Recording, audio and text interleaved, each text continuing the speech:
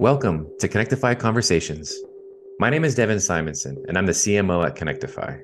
Our mission is to share the experience, expertise, and insights from gaming industry leaders that comes from years navigating the complexities and impact of compliance. On this episode, my name is Jordan Levin. I'm the Chief Exec at OpenBet. And the Business Development Director at Connectify. My name is Sean Topji. Thanks for joining us today, and remember to like and subscribe to the podcast. You can also learn more anytime at connectify.com. That's KINECTIFY.com.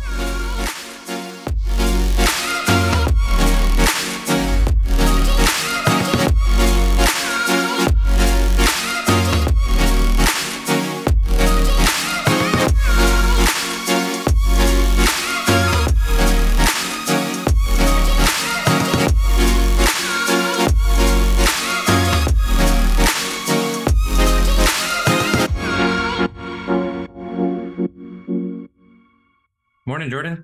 Hey guys, what's going on? Doing well. How are you doing? Good. Yeah, thanks, Devin, and thanks for having me on. I'm really excited to be here today and support this series. I think it's great.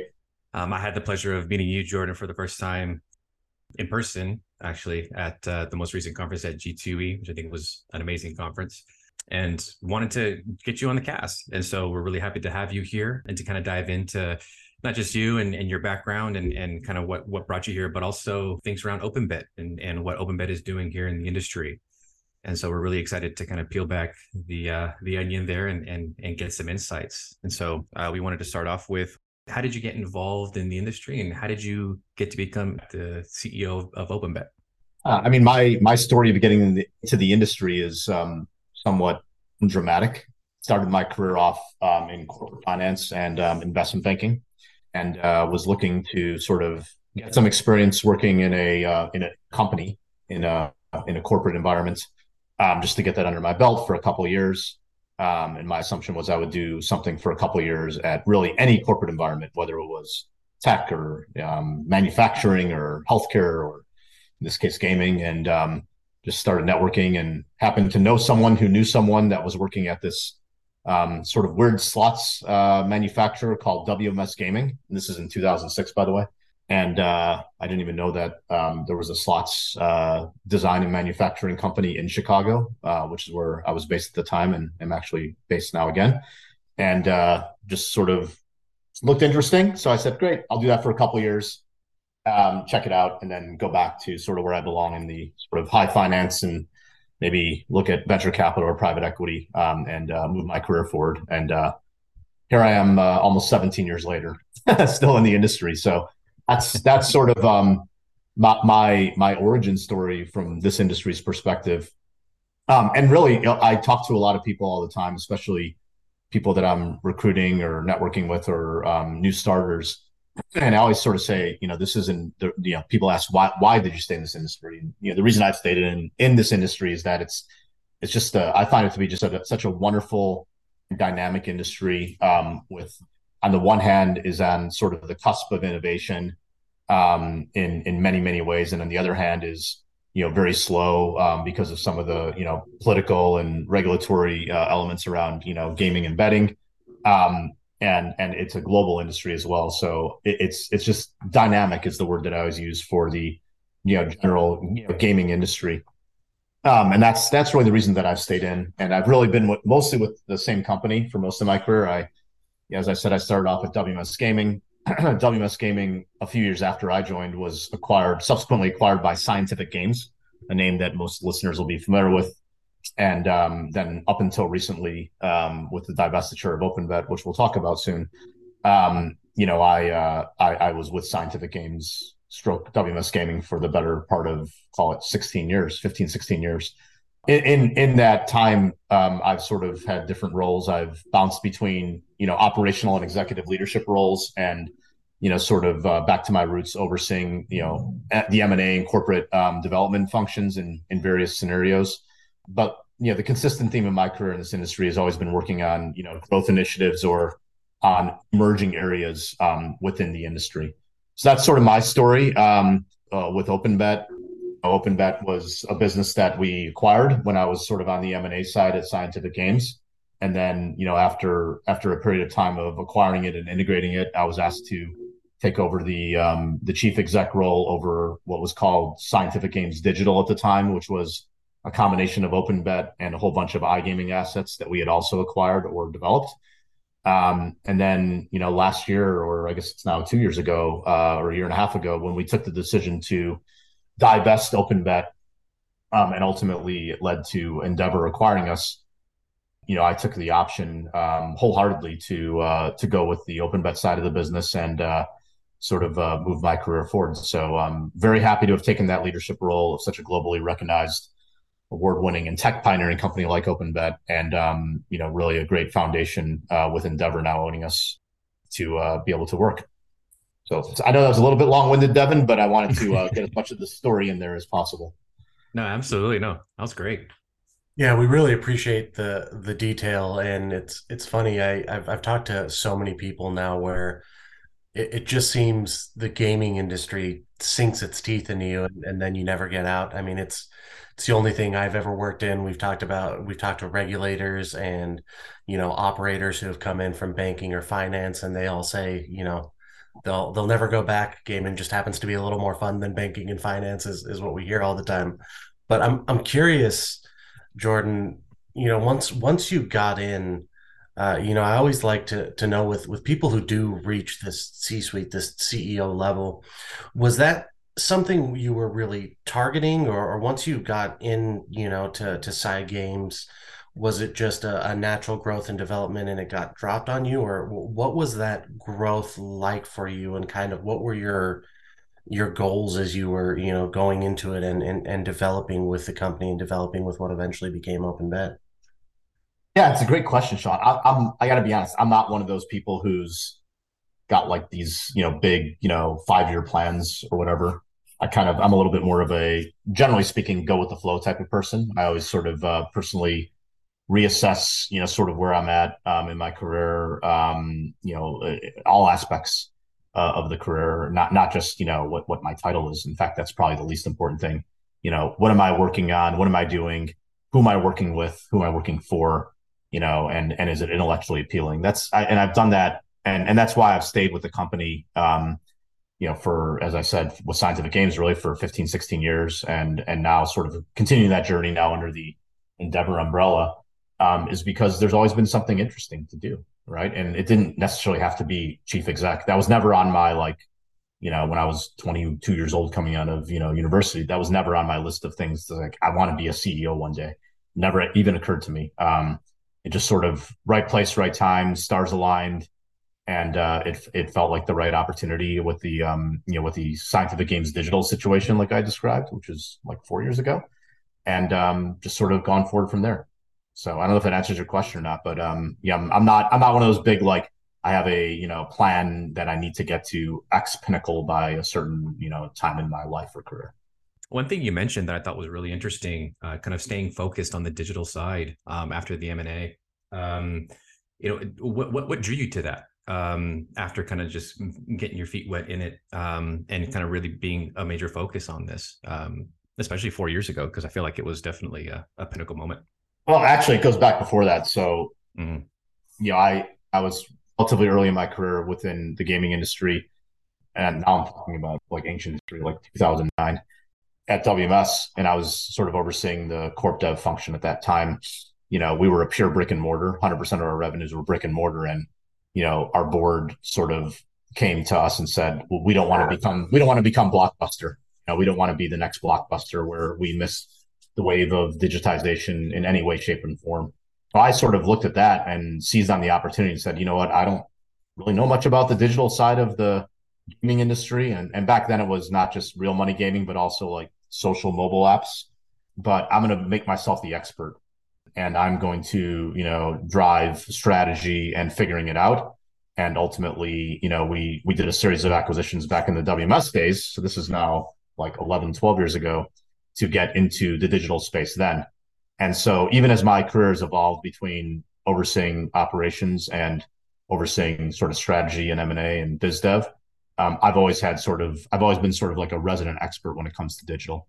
So it just became, digital's on the cutting edge, right? It's not to say that brick and mortar, there's not things that are on the cutting edge. There absolutely are, but it's just always been something I've been passionate about. It's always been sort of, big growth area, and always an area where I felt that I could, make a difference and add value. I'm curious because growing up in the industry, and I was just kind of more staff or analyst level when I started seeing a lot of this happen on the Caesar side with the social games. I think it was like Zynga and Slotomania and all Yep. that at the time. Was it always the intention for those social games to lead into the real money betting? Because it seemed like the social games and the social game companies almost, I mean, took on a life of their own and were ended up becoming their own profitable Yeah. entities. Yeah, what was the thought process there? It's funny. Yeah, we looked at it at the time. A lot of debate you can expect. Like we did our own at WMS. We actually did an acquisition, and we debated like, hey, do we just supply games to like Slotomania and Playtika, or do we actually become a direct to consumer operator of social mobile games? And we said, well, let's, there were a variety of reasons, not worth going into all the detail now, and I don't even remember all of it, but a variety of reasons we decided to do direct to consumer. But we always said, we're like, hey, we're going to do direct to consumer, but really this is just a means to an end to establish the business so that we can then be a good B2B provider like we are in brick and mortar. So that was the original thinking on the social side. Fast forward a few years after that, and the social mobile initiative at WMS became SidePlay, which was ultimately spun off in an IPO about 3 years ago, to the tune of $1.5 billion valuation. So thankfully, we stayed the course on the direct to consumer side with that. There was also a view at the time that there would be convergence between what we're doing in the social mobile space and in the real money gaming slots supply space.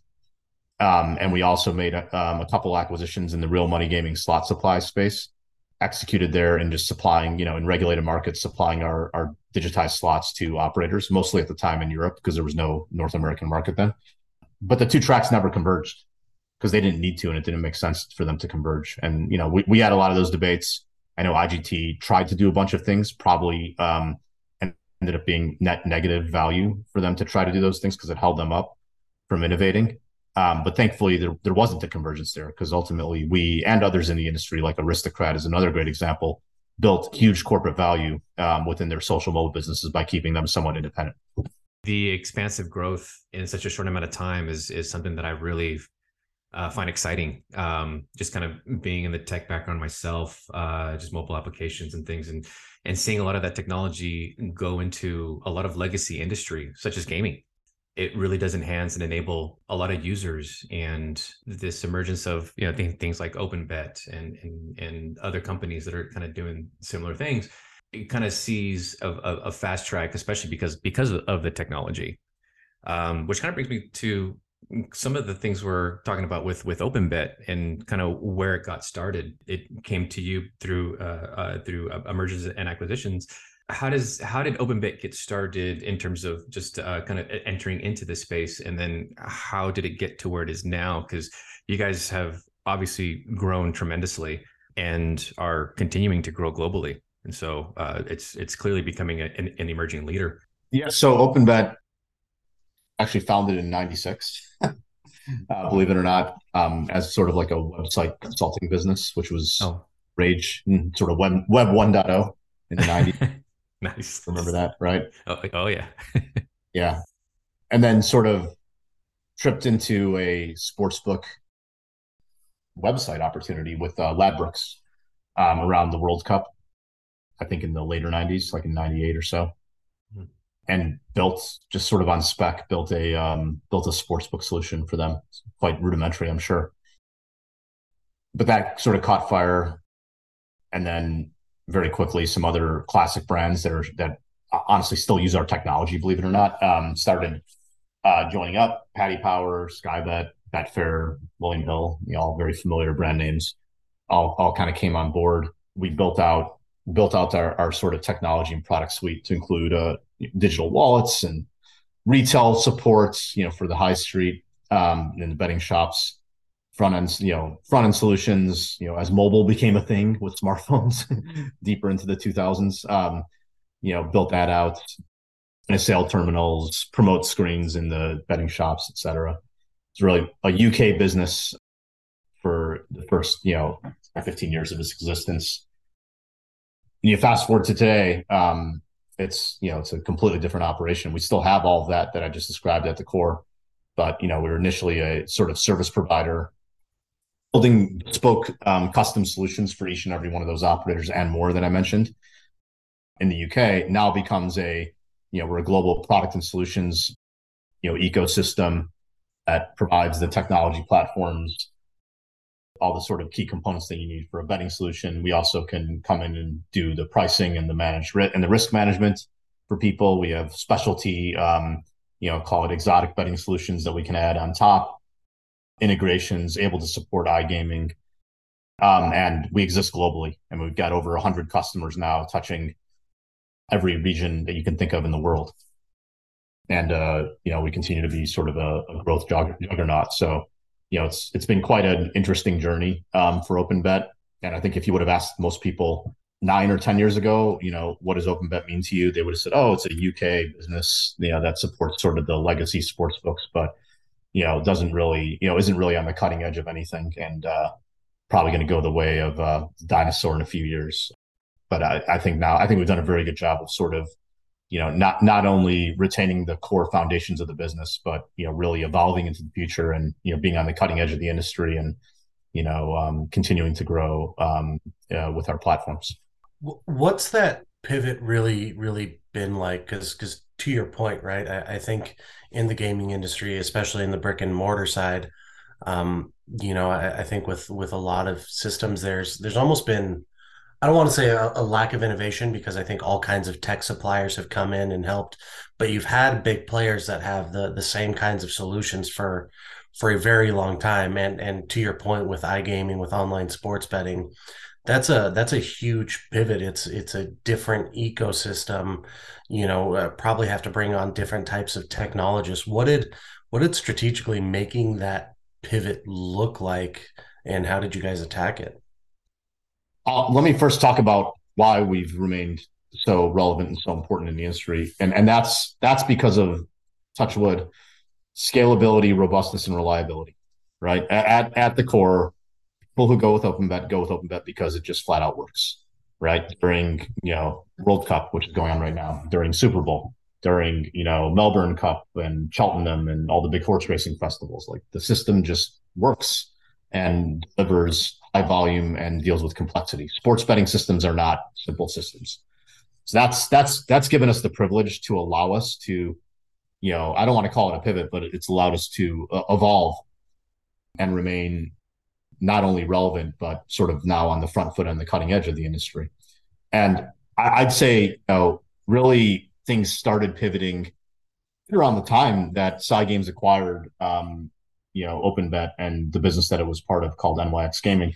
That was really it, because you think about that time, and this is now, call it late 17, early 18, you had OpenBet was a business that was providing bespoke technology solutions to customers in UK, continental Europe, a little bit in Asia Pacific, and a little bit in Canada. But all of a sudden, PASPA was repealed in the early part of 18. And that required an acceleration of what we call productization and modularization. And what I mean by that is that, up until that point, you took the OpenBet solution, we would come and build a bespoke system for you, but it wasn't very modular. It wasn't a system that worked very well with other components, didn't work very well with in-house components. It was relatively slow. It was like a big, huge warship. It was hard to turn it around. So really what we had to do to be able to keep up with the pace of the US and also to evolve and remain relevant in the industry was break down the technical components to their parts. That's the modularization piece. And then also build it, evolve, while not breaking the bespoke systems we had with customers, build a central product system, so that when we went out, instead of doing one new customer a year, which was the OpenBet ethos from 1998 until 2016 or 17, we now had to have a system that could support, dozens of new customers per year. If we wanted to keep up and remain relevant in the industry, given some of the things happening, we also needed to be able to break our system into components to be able to deliver, a system to someone who might have certain in-house tech, might have other third-party tech, and be able to plug and play different things. So that's really a lot of hard yards to do that. I won't lie. The year that we acquired OpenBet and the year after, so 2018, 2019, were very noisy. We spent a lot of money, huge capital investments to basically turn this warship that I described into a speedboat. And that's, hopefully that all makes sense, but that's effectively what happens. No, that makes total sense, and it's an impressive transition. I can't imagine what that juggernaut of a task was like. One more thing, kind of on this topic before we really, jump into compliance. With the acquisition, and has the strategy or the approach really changed, or is that kind of the same for now, full speed ahead on what you guys are already actively doing? The Endeavor acquisition you're referring to, no, it's full speed ahead on what we're actively doing, with an extra boost, and that extra boost is the Endeavor platform, which is a massive juggernaut in and of itself, in sports media and entertainment. So the Endeavor platform provides us with more access points, more interesting conversations that we're able to get into, especially on the sort of media side, and really just augments what we already had going on. So it's what we're already doing with an extra sort of call option or boost. Perfect, thank you. So yeah, let's jump into the compliance side of things now, and this is something I'm particularly excited about because we've had so many conversations. I've been in compliance for my whole career and never really had too many conversations with a supplier and getting their perspective, and especially at the C-suite level. So I'm curious, how do you view compliance from a gaming supplier standpoint? Uh, um, so first of all, OpenBet, not only are we known as scalable and reliable, but we're also known, I think, as being sort of creme de la creme from a supplier perspective when it comes to being reliable from a compliance perspective. We always prefer, regulated markets. We only operate in regulated markets. We think that's good for the industry, and ethically, we think it's good also. It's at the heart of our DNA.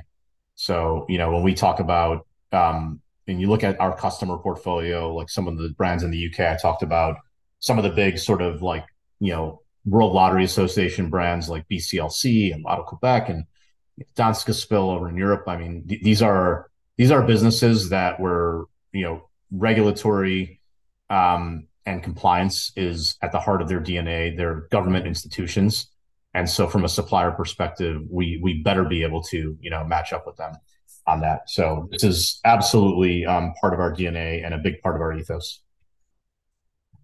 And where on the compliance spectrum, because we say compliance and it really includes this huge spectrum of things from responsible gaming to AML to corporate compliance, licensing, product compliance, regulatory affairs. Where is your real focus area that you see yourself get involved in more, or is it kind of a mixture of everything? Mixture of everything. And it's not just us doing it all. It's also partnering, investing, acquiring things that make sense. I mean, obviously, we have a relationship with you all at Connectify, and that it fits squarely into this constellation. It's the regulatory affairs. It's being able to go in and consult with governments who might be thinking about regulating sports betting and being on the front end of that. Obviously, that benefits us commercially. I'm not going to lie. Right? We want to be in there because ultimately then we can be the key technology and product partner. But that's the regulatory affairs piece. And on the sort of player protection and AML piece and RG piece, that's definitely part and parcel. We have a digital wallet and player account management aspect of our technology platform. It's critical that we're able to, not only through that platform but also through third-party integrations, provide the support that our operators expect. And listen, the world is only getting more complicated when it comes to, things around cybersecurity and, some of the shady activities that happen out there. So, this is, and gaming and gambling is often, a target. So I think this just becomes more and more important as we evolve. Yeah, absolutely. And I'm curious because you mentioned that you guys only operate in obviously regulated environments. I think the AGA came out with that report very recently about just how much of gaming and sports betting is still taking place in the gray market. I'm curious what your thoughts are on how to continue to push, transitioning, whether it's the North American market, the United States, or Canada, away from that gray market, so that we can have those player protection and responsible gaming pieces in place, and obviously, get regulators and states getting that revenue to help their infrastructure, so it's not just constantly going offshore. Yeah, no, I mean, listen, you have to governments have to be willing to do it. I mean, that's really what it comes down to. Mhm. Some type of enforcement mechanism on the books, and then governments have to be willing to actually use that enforcement mechanism, whether it's a law or a decree or whatever. So I think it comes down to that. It's really about lobbying, and sometimes it's lobbying the governments directly, and sometimes it's lobbying our customers, which in the case of a WLA is kind of like the government, who then lobby their sort of governments and constituent parties accordingly. So I think that's what it comes down to. It's showing leakage. I mean, listen, at the end of the day, regulated and taxed, it makes complete sense, right? It makes sense for everybody involved. It's good for players to be playing in regulated sites because they get the right level of protections and above boardness that they deserve, and it's good for the governments themselves because there's no tax leakage. Gray market and offshore betting, there's no way for the government, whether it's a state or a province or a country, to access that tax revenue. So it makes complete sense, and we lean on our relationships and our experience to work with our partners, and when it makes sense, governments directly, and convincing them of that. It's not easy, I won't lie, right? You're dealing with politics, you're dealing with a lot of competing priorities and agendas, and getting this onto the top of the agenda is can be challenging. Yeah, it's been interesting just seeing state by state as we see these, battles play out. And to your point, the politics from state to state can be just unbelievably complex and confusing around it. So it's slowed the progress, but hopefully as more of these reports start to come out and more governments start to see the benefits that the New Yorks and New Jerseys and all these states legalizing are all the benefits they're getting from it. Hopefully those pushes eventually happen. I do want to kind of shift over to your company's OpenBet's compliance function, really, and kind of how it's structured. Is there like an executive compliance committee within OpenBet? Are there multiple committees? How does that piece work? Yeah, yeah. There are formal committees as required that go up to the endeavor level actually, and there's regular reviews of what we're doing at sort of the business unit level, which I run. I'm always in touch with our compliance team. Our compliance team, by the way, is led by a woman named Jessica File. She's absolutely outstanding. We hired her recently, actually earlier this year, from the American Gaming Association. So she's sort of in charge of all things from operational compliance to product compliance and through to regulatory affairs. So that's an example of us investing in the function and how serious we are about it. For me, it's regular catch ups. We have formal meetings, of course, on a regular basis. Informally, we're always in touch. We focus on licensing requirements. We focus on any issues that we're seeing around our products, which again, touch wood, are really none. And we talk about what's sort of on the horizon from a new markets perspective, and what we can be doing to position ourselves. So it's all that stuff and more. Since you talked about new markets right there at the end, I am very curious because you guys obviously operate in many global markets. What do you look at when it comes to the regulated markets? We're seeing so many more countries look at getting into that regulated space. I think in Latin America in particular, there's been several pushes. I believe Brazil recently, I think legislation passed. They're still looking for the bill to be signed for them to start entering that regulated space. But what kind of goes through through your mind, and how does your team start tackling these, tremendously large tasks? Yeah, first I'll talk about Brazil and LATAM. I mean, this is a key growth area for OpenBet in 23 and beyond. Um, we think Brazil has the potential to be one of the biggest sports betting markets worldwide, assuming the regulation gets rubber stamped soon. Um, Great opportunities across all of LATAM though too. Like to me that's a big sleeping giant in the industry right now. In terms of the bigger question that you asked of what goes through my mind sort of when we're looking at all this, it's really the world class proposition that we have, the reliability of our platforms, technology really puts us on the front foot and gives us the privilege to be able to have these conversations when we're looking worldwide. And the regulatory world will continue to evolve. There will be certain markets that contract. Like there's some examples I think that are well known in Europe, Western Europe in particular, where things have tightened up. There's others where new markets open up. And listen, the advice I give, and I've whenever I talk to someone, especially in the U.S., I talk about this is your best bet is to get out in front of the regulatory picture as a business community, operators and suppliers now. Otherwise, all you have to do is look across the pond to like the UK, for example, where there's been lots of noise, lots of political lobbying, and the industry has not done a good enough job to get out in front of things. And the result is then that the politicians come in and sort of take charge, which is not a good solution, right? The politicians don't, they're going to do things for the political agenda versus doing things that are, necessarily putting smart regulations in place. So the result of that is that a UK market, for example, is very tough right now. The overall industry revenues in the UK are flat to down year over year for the last couple of years. And that's really a direct result of some of the tightening of regulations that don't necessarily add a ton of value, in my opinion. So I think if the industry gets out in front of it, advertise everything from it's obviously clearly it's things like AML, which when AML goes wrong, it hits the headlines. I'll tell you, when it goes right, you don't hear about it. It's one of those things. It's like offensive line football. Yep.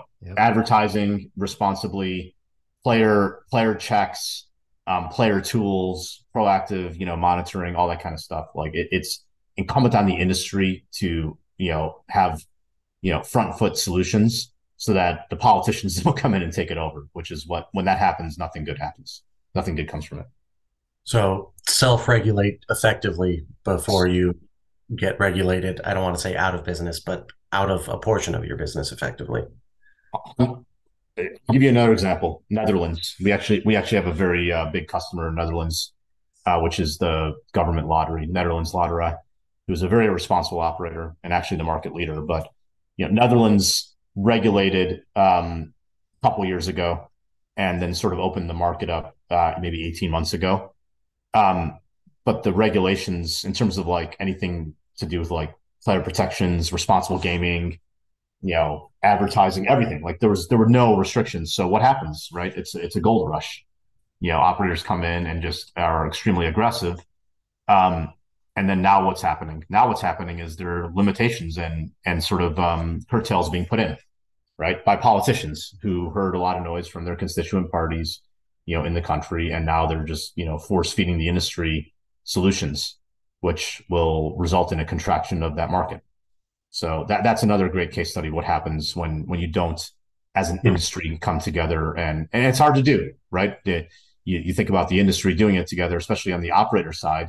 The operators are in business to land grab and get the better of each other, and less regulation is arguably to their advantage in the short term, right? Because they can then go, sort of hell for leather and go after players, user acquiring players, and marketing aggressively.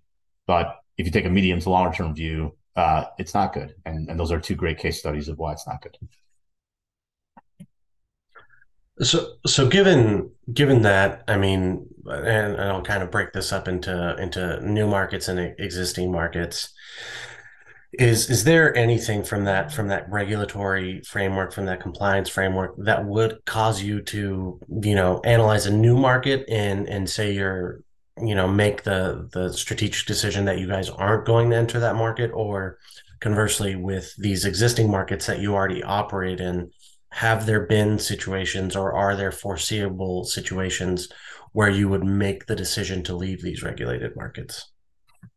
Yeah, I mean, look, and we're in the business to run a P&L and turn a profit. So at a certain point, if the product development requirements and ongoing operating requirements are so arduous that something becomes nonsensical from an ROI perspective, we're not going to participate. I mean, I think it's that simple. And then there's also kind of tangential to that, if a market's being structured in such a way where from our point of view, it creates risk, whether that's product risk, overhead risk, or reputational risk, we'll sit out.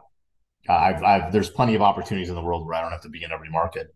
And if something, and there have been situations like that. And if there's a situation like that, we just have the discipline to sit out. Really, really interesting to hear. And I love hearing you and Sean talk about the regulatory side of all of this. I myself have been involved in RegTech, but on the supply chain side. And so kind of hearing the emergence of regulatory compliance and technology come up as definitely being like a beating heart within the industry more so is really exciting. Almost as actually really the regulatory, say, background is almost a competitive advantage, if you will, right? Having that regulatory stance, that how do you say, that threshold of, yes, we're doing everything that we need to without providing or without stepping into any unnecessary risk is certainly a competitive advantage for many. And would that be kind of an emerging trend that you see with a lot of other companies, so that they see this as regulations, or sorry, kind of abiding by regulations and really spearheading this as being a driver, if you will, or a trend to start this driver for young startups or companies trying to get into this? Absolutely. I think this is part and parcel. And I said it earlier when I talked about the dynamism of this industry, that there's certain things that this industry does and continues to do that are at the cutting edge. And then there's other things that are, significantly held back because of the regulatory picture. My view is the answer to your question is absolutely yes. Like the regulatory and compliance is here to stay in this industry. It's why this industry exists, quite honestly, right? Like let's be honest, we're working in an industry that is in place and, supported by governments because it generates tax revenue, plain and simple. Right. That's why, right? So that I think because of that, just foundational truth worldwide, it's incumbent on anybody looking to be in this industry to take this part of the value chain very seriously.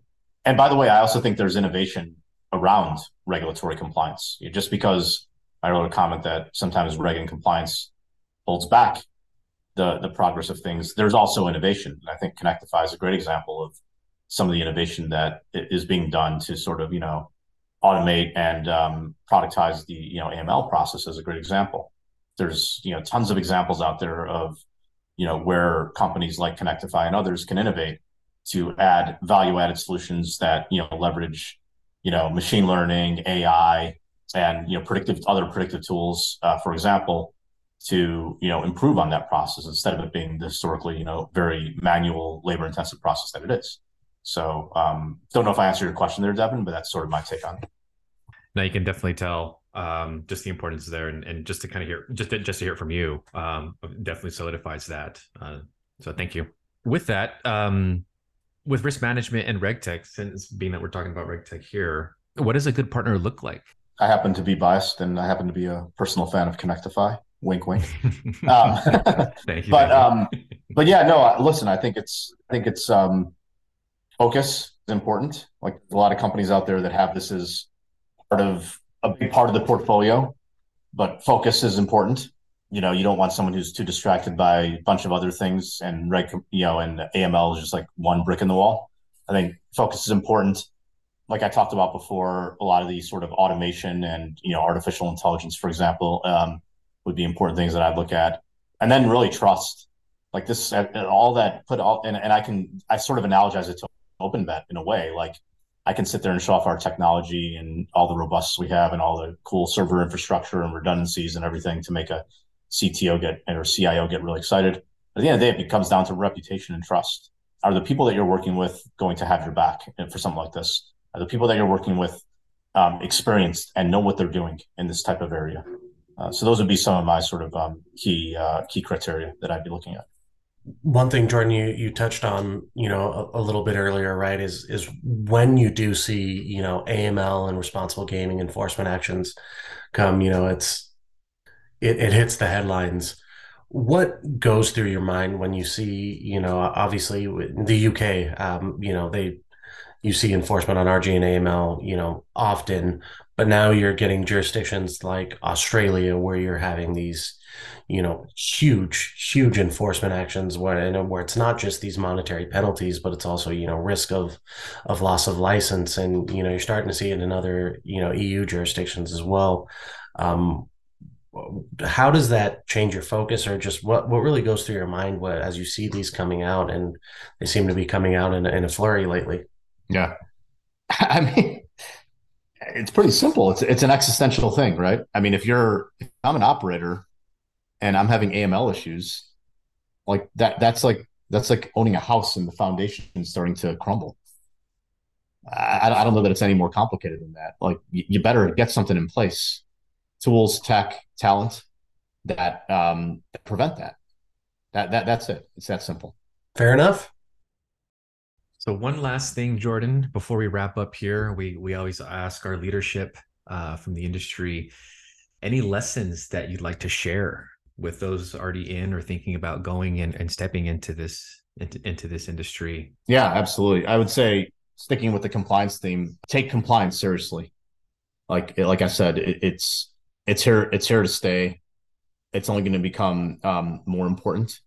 I've seen it with my own eyes for the last 16 or 17 years. I've seen companies and people sort of roll their eyes and consider it a necessary evil, but it's necessary in this industry. It's the reason this industry exists.